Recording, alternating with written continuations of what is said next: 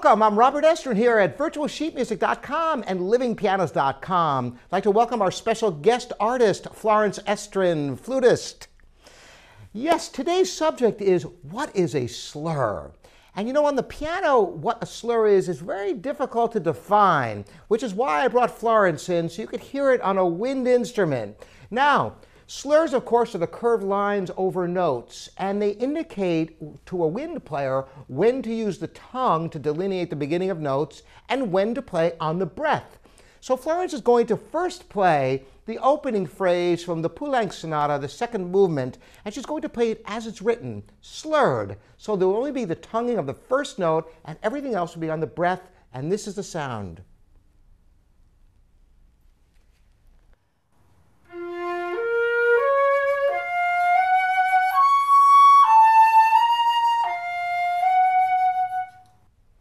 And that's just the way François Poulenc made the music. Now, I'm going to have her play it not the way it was written, playing it if it did not have that slur. So she's still going to play with very, very smooth, but there will be the delineation with the tongue for each note, which is the proper way to play a wind instrument when there isn't a slur. And this is a sound.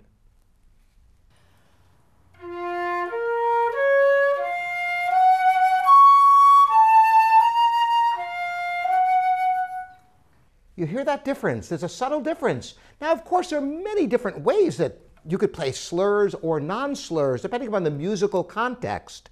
Some music you'll have more detached. In fact, I can have Florence play it yet again, now playing it a little bit more detached in case the musical style called for this. Still not slurred, but different phrasing.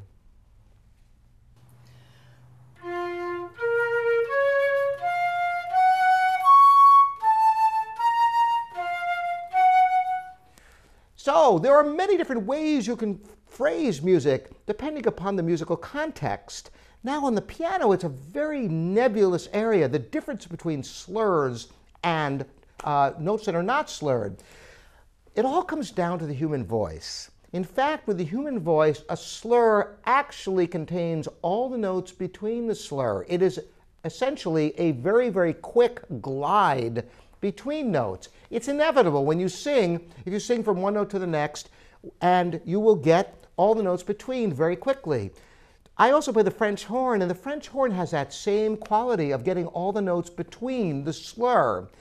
Stringed instruments can do that also, sliding on the string, and the bowing techniques enable different types of phrasing as well.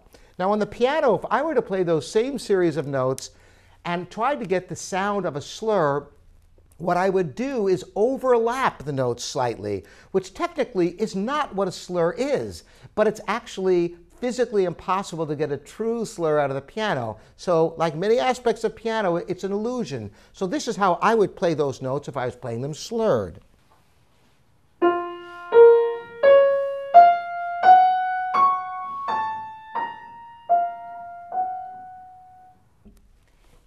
So it's a very smooth sound by slightly overlapping each note. And if it was not written slurred, I put a slight bit of space between the notes so it doesn't sound slurred.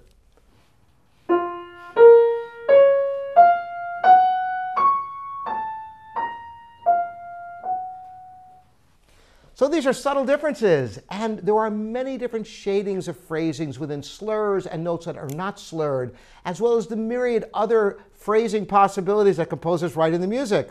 I want to thank Florence so much for joining us today, and all of you for watching these videos. Again, I'm Robert Estrin here at virtualsheetmusic.com and livingpianos.com.